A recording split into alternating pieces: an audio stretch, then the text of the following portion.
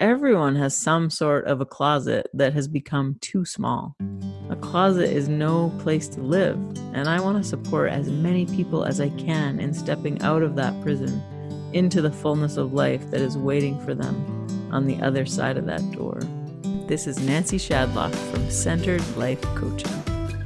Join me in listening to these coming out chronicles. Get curious about their stories, and then go see what good things are waiting for you on the other side of your closet door. I'm joined today by James Demers. James was the first trans person that I really got to hear from really vulnerably and honestly.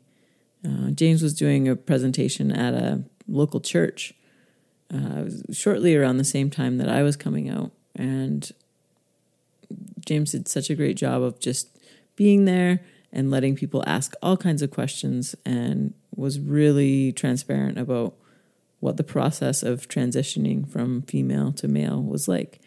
And I was just amazed at how open he was and how honest he was. And I learned that trans people have the highest instance of bladder infections because often they're scared to go and use bathrooms. It broke my heart. And I've since seen James in all kinds of different situations because James is like a staple in Calgary in the queer scene. James is the executive director of Calgary Queer Art Society. He's a delighted drag dad, a trans activist, and a community development enthusiast. When by some miracle he's not working, he spends time with his 2 rescue rabbits and his chosen family. I'm so delighted to have him on the show today. I'm so happy to have you on here, James. It's so wonderful to hear your story, and I'm excited to hear what comes up for you. Yeah, it should be interesting. Give us the context for the coming out story that you'd like to share with us today. I'm sure you've had many coming outs, but what is the one that you would like to share today with us? You know what? The second time that I came out to my grandfather is actually one of my favorite coming out stories. So I've come out twice. I came out at between 12 and 15, because there was sort of like lots of different people over that time, but I came out between 12 and 15 as a lesbian. And then at 19, I started transitioning. And my grandparents are, my grandfather was the chairman of the Roman Catholic School Board in Lethbridge for 25 years. Wow. Also raised 3 girls. And my grandmother was staunchly feminist in a way that most people in small town Lethbridge are not. My grandparents are also probably only liberal lawn sign in that town. So there, I was set up for success. But when I came out to them initially, at 15, when I was first on my own, they were lovely and completely unexpectedly so, and supportive. And they had their moments, and they really did a stellar job. And there was not as much support then as there was now. And but the second time that I came out to them, when I told them I was going to transition, I sort of sat them down, and we had done the thing when I said I'm going to transition and I'm changing my name and on and on. And my grandfather put his left hand on the table and said, "I'm left-handed and the church wasn't right about that either. That's fine. What's your new name?" And that was it. It was this moment where you have this man who's the youngest of 14 children, who had a blended family because of deaths through World War One through World War II, who grew up in an incredibly conservative part of Alberta through all of these things. And the thing that connects to him is just because he was left-handed, and culturally at the time that was a sign of the devil. He's never been able to write properly, and so it's especially poignant now because we've lost my grandmother, and so she sort of balanced out his he can't really write, right, physically write, and she used to do it for him, and so there's been this shift in the understanding of that importance. But it was really interesting where it was just so clear to him how simple this was. And I thought that was it's always been one of those moments I will never forget it, because it's such a simple thing that he would have been entirely set up theoretically, right, in the way that we normally think about stories like this. He would have been set up for that to have gone very differently for me. But when you're treated differently, if you can hold on to the learning, the core of that, then sometimes it pays off. And this was one of those circumstances where it paid off for me. He really had empathy for you from his own situation. Yeah. Yeah. And so he came to Pride, 2 years ago? I think it was the first time Pride in Lethbridge, which was amazing. Wow. And it was so interesting because he knew that I was involved with drag troops and what my work was, and I'm up front and he's met all of my partners, like all of that is a part of our relationship. But watching him experience Pride in his small town for the first time was actually really spectacular, because I think it just melted away any of the fear that came with the perceptions of what that kind of celebration can necessarily look like. And the reality in small towns is it looks like the community that creates it.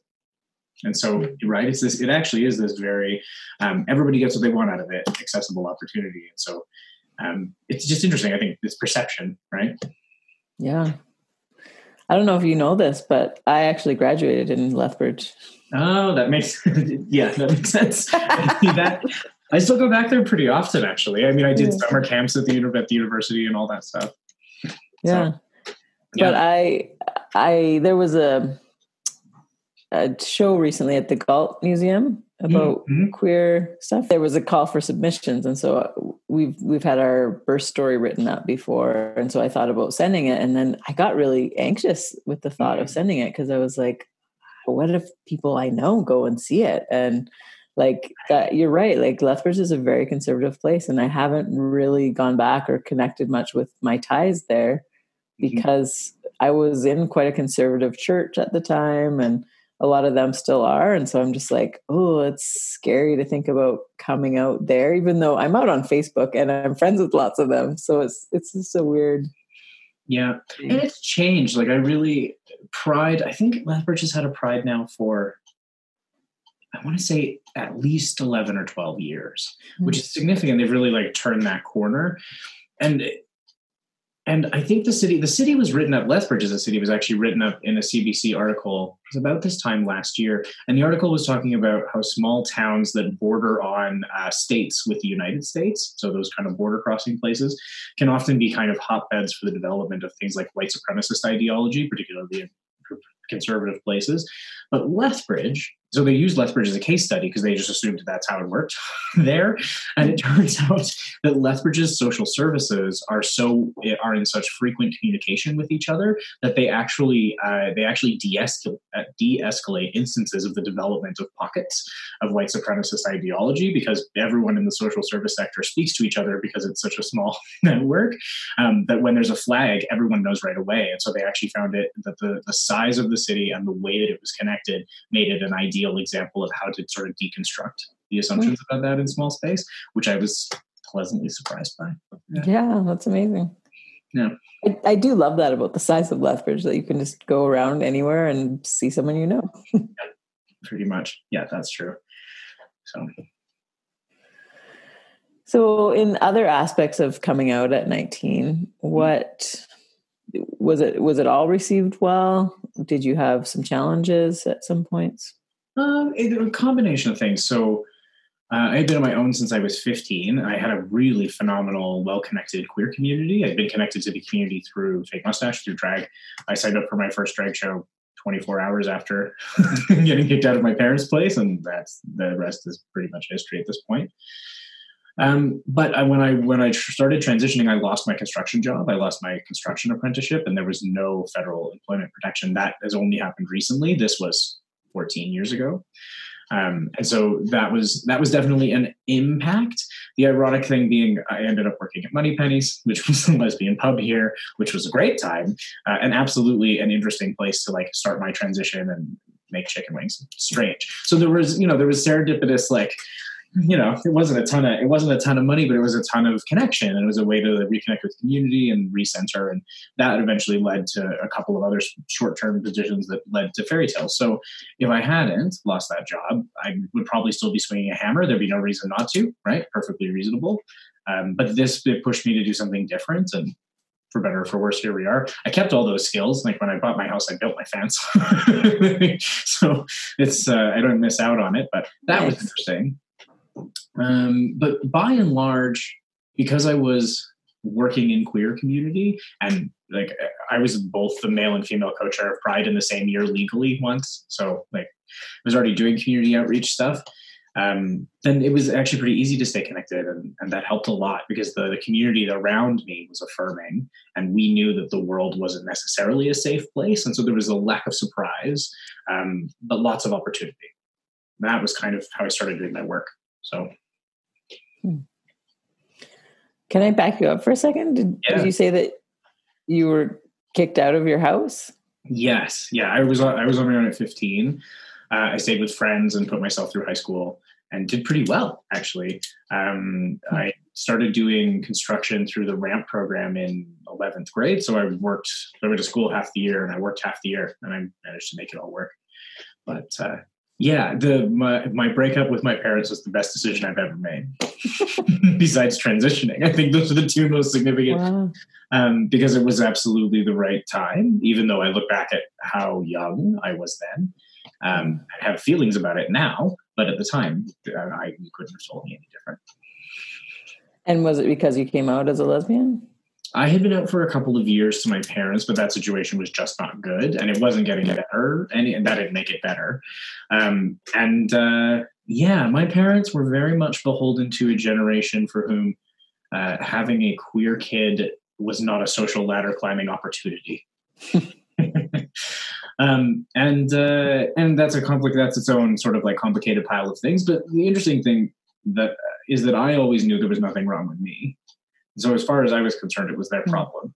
And I mean, I feel the same way today that I did then. And they know where I am. I'm essentially live publicly. But they kicked me out and moved to Vancouver, ironically. And I stayed here and started doing the work. So worked out. But yeah, I'm not hard. Are you connected now at all? No, funnily enough, I'm not connected to my parents at all, but the whole rest of my extended family, which is mostly Roman Catholic and Mormon, phenomenal. I have great connections with them. And so that's part of the reason that me and my grandfather are so close, and part of the reason that we did. Yeah. So that's the rest of my family is really connected. There's additional stuff with my parents. My mother's not in a great relationship, which is the biggest sort of hurdle there. And that just is what it is, right? But we make our choices. So they certainly know where I am. Yeah. But I got to have a completely different relationship with the rest of my extended family because of it, right? It just completely changed our lines of communication and the way that we talk to each other. All of those things changed. So. How come? Because I sort of ended up being... taking, my mother is the oldest of the three daughters. And so I sort of ended up taking on the responsibility as the only sort of like grandkid of that family to manage things like logistical things when somebody dies, or like healthcare concerns, or like I very, very quickly became at the need to know level of adulthood in my family in a different way. And so that changed the dynamic, right? But it meant that my family was also more honest with me in the way that you are when you're suddenly like, oh, I guess like we are the adults now, huh? Kind of thing. And I'm the oldest of 9 grandkids. So my cousins were growing up and having kids, and that came with its own stuff. And it's the usual. It's a very big family. And they live all over the place. So a lot of them are in Lethbridge now, but there's quite a few of us. And are your parents connected to the rest of them? No, my family sided with me. Wow. Wild, hey? It's so unbelievably dramatic. It's just so extra. It's just like unnecessary. One gay kid, here we are. And like we have other gay family members. Like this is the thing about my parents so my grandfather's the youngest of 14. The middle daughter, Dolores, who is actually one of the women who started In From the Cold in Calgary, fascinatingly enough. She's lovely. She had 7 children. The 7th of them, my uncle Brian, is the head of gynecology at Vancouver General. His husband, Michael, is a pediatrician. They have both ends covered. It's their ongoing tagline.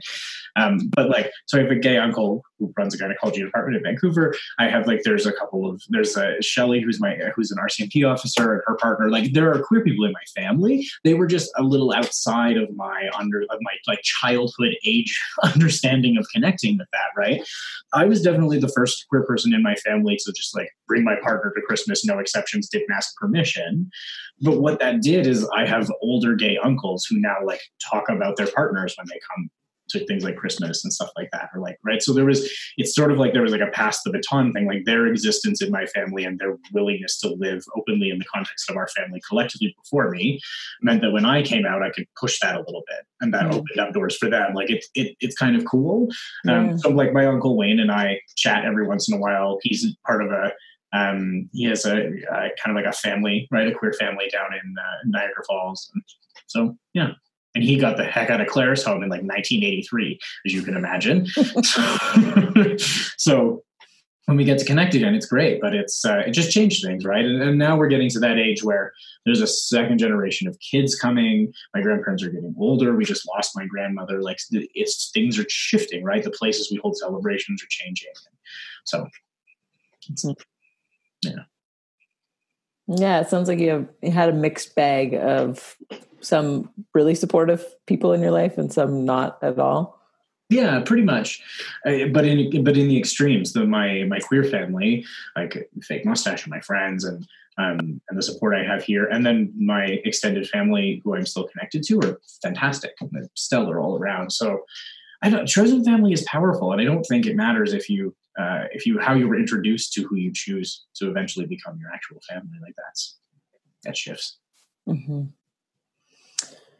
When you think back to that 19-year-old self, what supports do you wish that person had?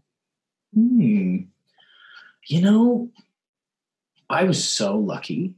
Like I had access. I knew what doctors to talk to immediately because I was part of the community already. And I like a good friend of mine. We went to Girl Guides together, and then we both transitioned since, because of course, he had been transitioning for about a year and a half before me. So I had access to that.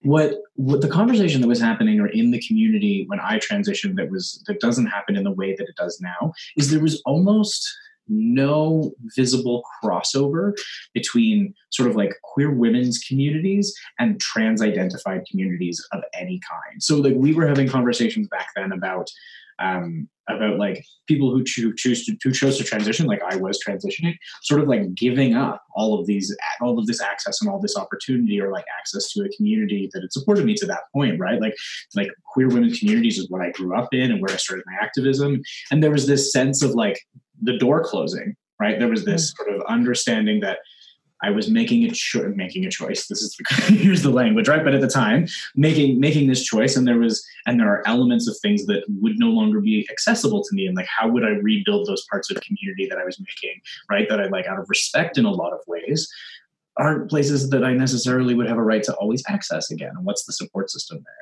there? We have that conversation very differently now than when I came out. Which is great. And some of that is because many of us transitioned and didn't go away, which is what used to happen in the 70s and 80s and 90s, right? Mm-hmm. Lots of trans people were encouraged to leave and move to other cities and completely start their lives over again. And so that doesn't give you the opportunity to see someone develop in community through their entire process. And now there's many of us that have. And so I think that has made the difference, right? It's harder to ostracize someone if they don't ever go away. Mm-hmm. And by and large, when I experienced that, it was few and far between. I mean, I was hanging out with drag kings, for goodness sakes. I'd self-selected probably the best cluster of humans to be like, yeah, sure. But even then, right? And I found I had stronger reactions from people who I'd had intimate relationships with, because it made them question their own sort of like the connection. But I mean, in 15 years, the way we talk about gender has changed remarkably. And that's great. It's been really exciting. I'm all for it. I just happen to look as masculine as I do all the time out of default. But I think gender itself is far more interesting than that. And watching the community embrace trans identity in significant ways has been really exciting, because that just wasn't the way it worked when I started, right? And there were people before me who spent 10 or 15 years of their transition before they got even close to the representation we have now. So I was talking to someone recently about how hard it is in a marriage to let the other person grow and change and maintain a good connection through that. And so it's interesting to hear you say that, yeah, you did it different than they used to say, of like you're transitioning, you need to go and start it fresh somewhere else. But to do all of that transitioning right here with your same people, Yep. and they supported you in that, and loved the core of who you were, who you are through that all. It's so beautiful.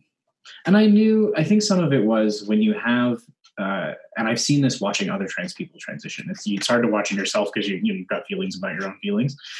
But when you're watching someone transition is sometimes kind of like just watching them emerge. Like they have always been there. It's not as if they're not the same person, but it's like they wake up in a different way, or they take up space in their own bodies in a different way. And that presents all kinds of other opportunities.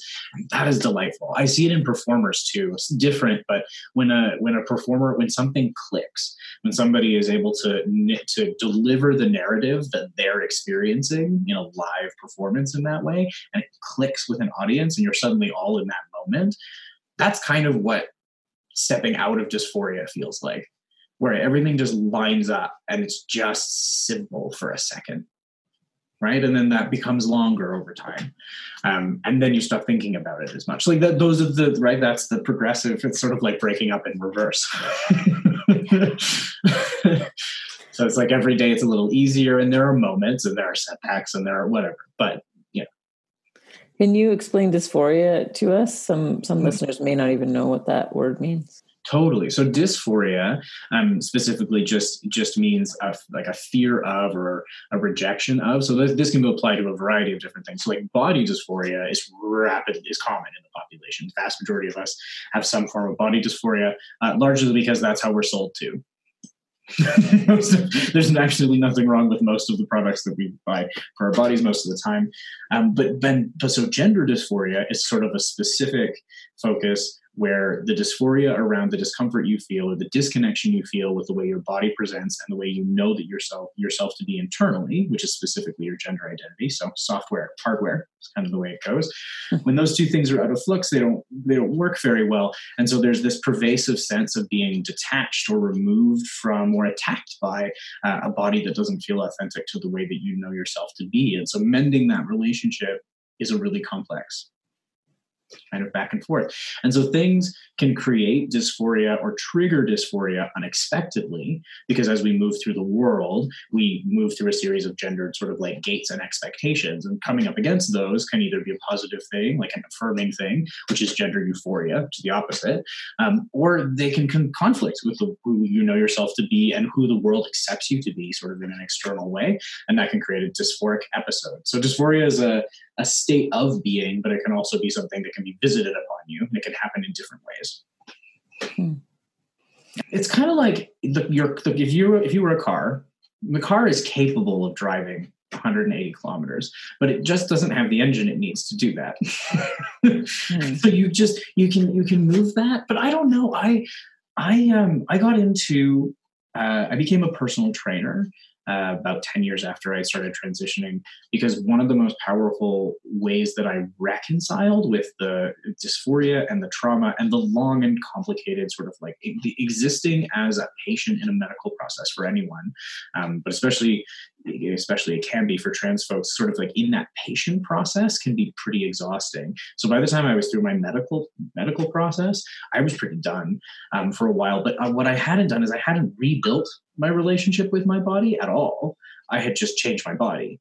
And that wasn't the same as having a relationship with my body. And so I had to completely rebuild what that meant.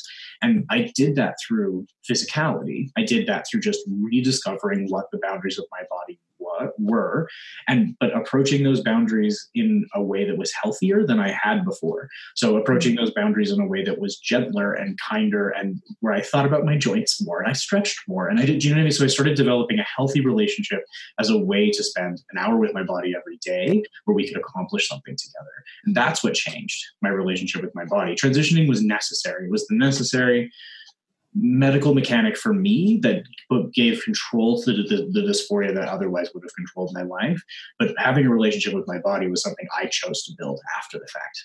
So it was sort of like I got a good set of blueprints, but there was a lot of stuff that needed to go up for to make that work, because my body was unrecognizable to me once I'd had chest surgery and my hysterectomy. I'd lost a lot of weight. Things had changed rapidly over the last couple of years, and it was time to rebuild it.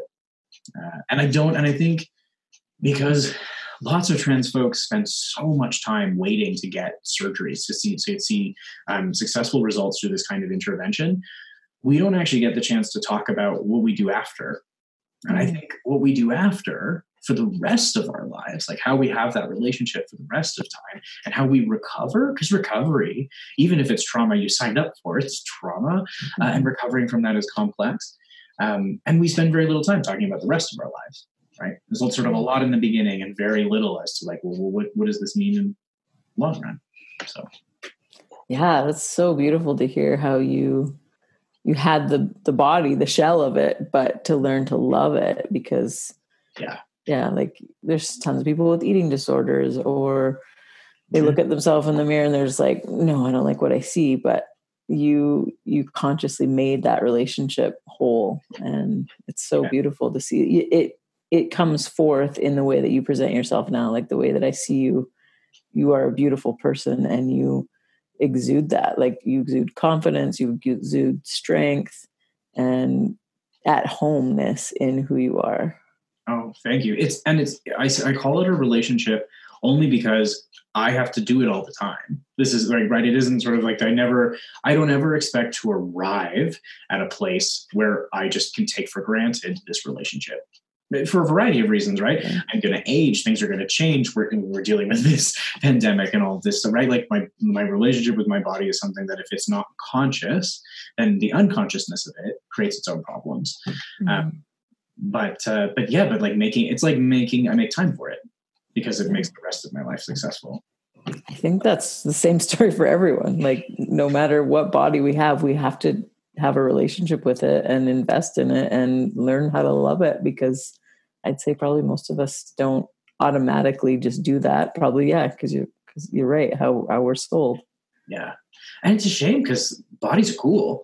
And we have this very narrow idea of what a good body is, which is totally absurd. Like bodies can do some crazy things. There's this wonderful photo that I share with clients all the time. And it's an entire run. It's all female Olympic athletes from all categories. And they're in sort of like shorts and sports bra combinations. But what you're actually seeing is 45 different body types. They're all Olympic athletes. They're all elite athletes. But the the body diversity that's represented within the skill level is what matters, right? So when you look at 45 completely different types of bodies, and you're like, these are all Olympic athletes. These are all Olympians.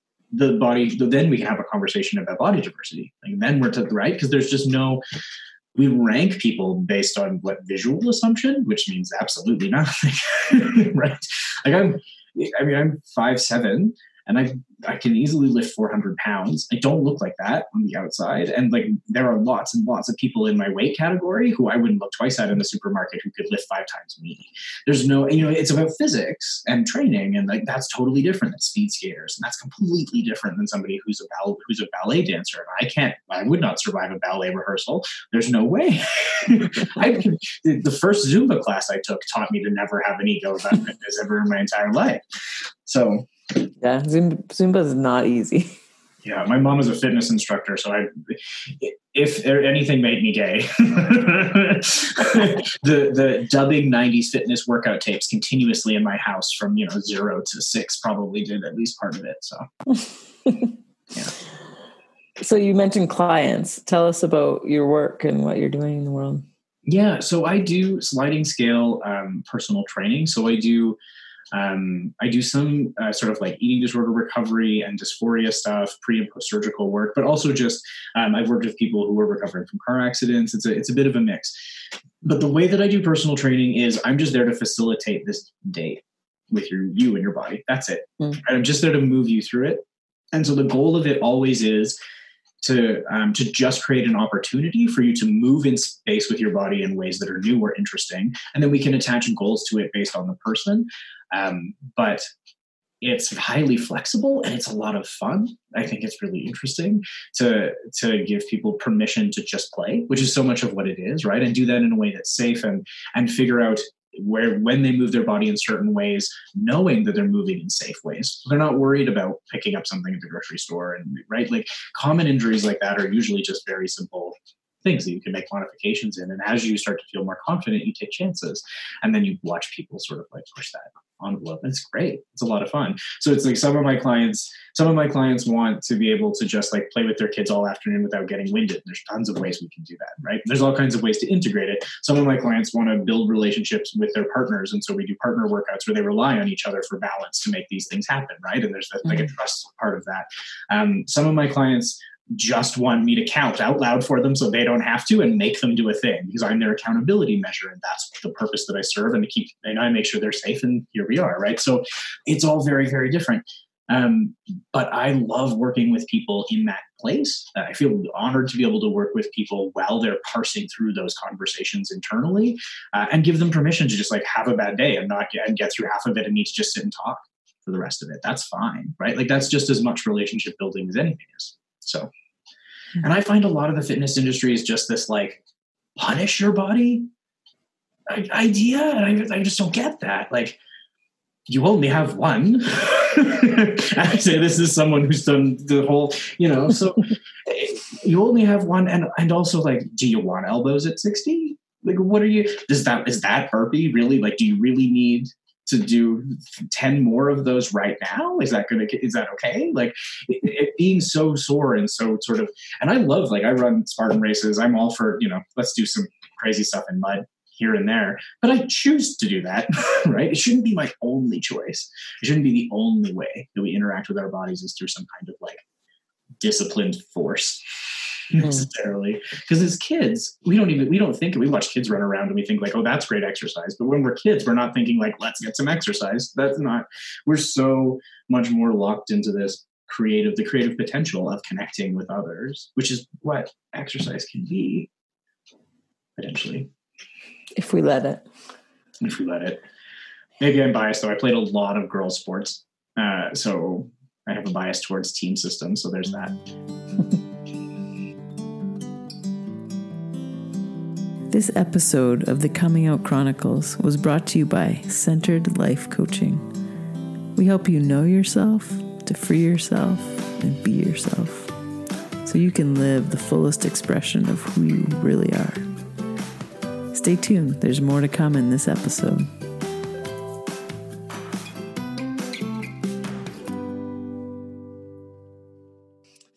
What is your next coming out story? I think the next coming out in my life will be, that's a good question. I want to say like maybe a career shift, to be totally honest. I think I see lots of opportunities to do good in public service, and the skill set that I've built might do well there. And I think we're living in interesting times, and maybe it's time to have different representation in the world than what we're relying on at the moment. Not in all places, but in a lot of places. And so there's that, but also, and so I don't know. I think I'm trying to figure out what I want to pour my energy into long term. And I love the work that I do, but I want to make sure that there's lots of opportunities for that to be passed on when it needs to be too, which is that weird balance. So we'll see. But I've considered running for politics. I'm actually fairly serious about it so far. But I mean, that's a long-term plan. So we'll see. Yeah. What scares you about that? Privacy, primarily. The work I'm thrilled by. I think it'd be great. And I think that it would be powerful to run as an openly trans candidate in any context. I think it would be especially fun to run for federal politics, partially because of the way that I look. So I'm like, okay, well, let's scare some people. But I think there's. Explain that. Like, what do you mean by the way that you look? Because I've transitioned for quite a while, but because I come off as and look and are very comfortable in my masculinity. Often I've been put in lots of situations, particularly in the last 5 or 6 years in the context of work, where lots of people have no idea that I'm trans identified. And so that has led to some very funny situations.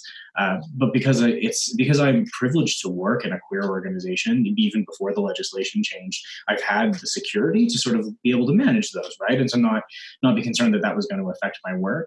But I think there's a perception among people who are not connected to the LGBT community that we all look a particular way or are suddenly identifiable.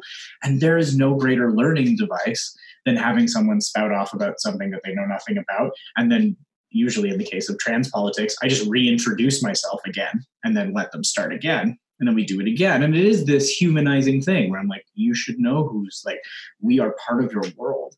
And by making us part of your world in ways where I am in a place to be able to identify in that way, I've never loved yelling at people, let's put it that way. But if somebody's going to make an ass of themselves, I'll let them finish. But I don't think blowing up at them does anything.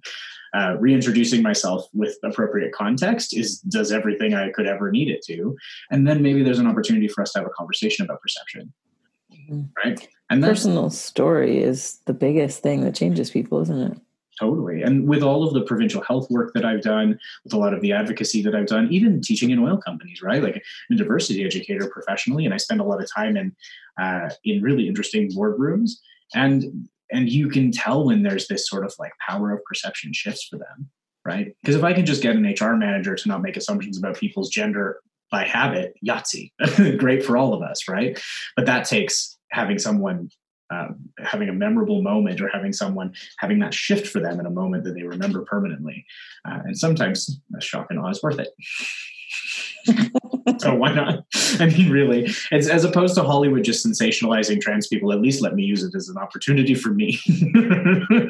So here we are. What would you most want to contribute as someone in politics? I would like to return a sense of servitude to the idea of what public office I think should be, to be honest. That's a grand idea. I mean, I'd like to do a good job, and I would like to represent my constituents well fundamentally. But I think that there's this idea that politicians are immune to what is essentially, as far as I'm concerned, a public service job, right? You were a conduit for the will of a larger society. And what I think is so complicated is we have politicians that are running on ideological platforms that are theoretical, but there's a praxis issue where that's not meeting with your average person, right? The reason that people are feeling hurt is because no one is speaking their language, right? In a lot of cases. And so I think if there was a way to return this idea of you run for office to support doing work in a service position. And so it should be considered that way. And so there's things like, I think politicians are significantly overpaid. I think politicians are significantly sort of like not under-resourced, but they're not sort of given the opportunity to get in depth to actual issues because they spend so much time campaigning that it's difficult to actually move through those bits and pieces. So I would love to see the opportunity to refocus what it means to work for a public good. I think that Alberta is a really good place to make that argument. Because I think that's actually something we fundamentally excel at. When things go wrong, a group of Albertans is usually a pretty efficient way to get it handled, especially when it comes to a disaster. So I just think there's something about the self-determinism of kind of like we are actually all responsible for each other, and that includes and should include at the highest order of accountability people in positions of power. Yeah. And we're all one, we're all the same underneath everything. I mean, everybody's got grandparents that are going to be affected by this pandemic, and everybody has a relative living in rural Alberta that might not have a doctor right now. Like it's not hard to reach. You don't have to reach far to find somebody who's affected by the way things are being organized right now. What kind of support do you need in that next chapter? Well, I mean, if the UPC keeps operating the way that they are, it might be far easier than I was expecting it to be. But I mean, at this point, the single most important thing is the community through this needs to find ways to stay connected and stay connected in ways that keep accountability where it needs to be. We're all working in a really weird context right now, but it's important to be sort of self-aware of as we sort of reach out in allyship by isolating. That's essentially what we're doing, right? We're sort of doing everybody a solid by not seeing other people. And that's great, but we desperately need to connect because there's still organizing and fundraising and support for organizations and programming that's going to be starting to roll out in other ways. And if we can continue to support digitally in ways that we had done in person, the people that receive that support absolutely still need it. So while we're all kind of isolated, things like finding ways to support LGBT youth who are in unsupportive homes where they can't leave them right now, like that's a real thing. Seniors, especially LGBT seniors in low-income housing, are having all kinds of challenges, and isolation and the danger of this potential pandemic is higher for them. So if there are ways to support things like the Kirby Center and the work that's happening there, they still need that support. And it's easier to forget about it when we're not going out every day and sort of seeing the reminders that are present in the world, like advertising and events and things like that. But they're still there. They still need your help. So that would be the thing. And I think if we can stay connected, then the payoff is going to be phenomenal. And I think there's going to be a whole new audience that's connected to organizations and creators through a digital format by necessity of this, that we might see whole new audiences going out to arts events and community events and doing fundraisers and volunteering. So I feel like this is a chance to build an audience.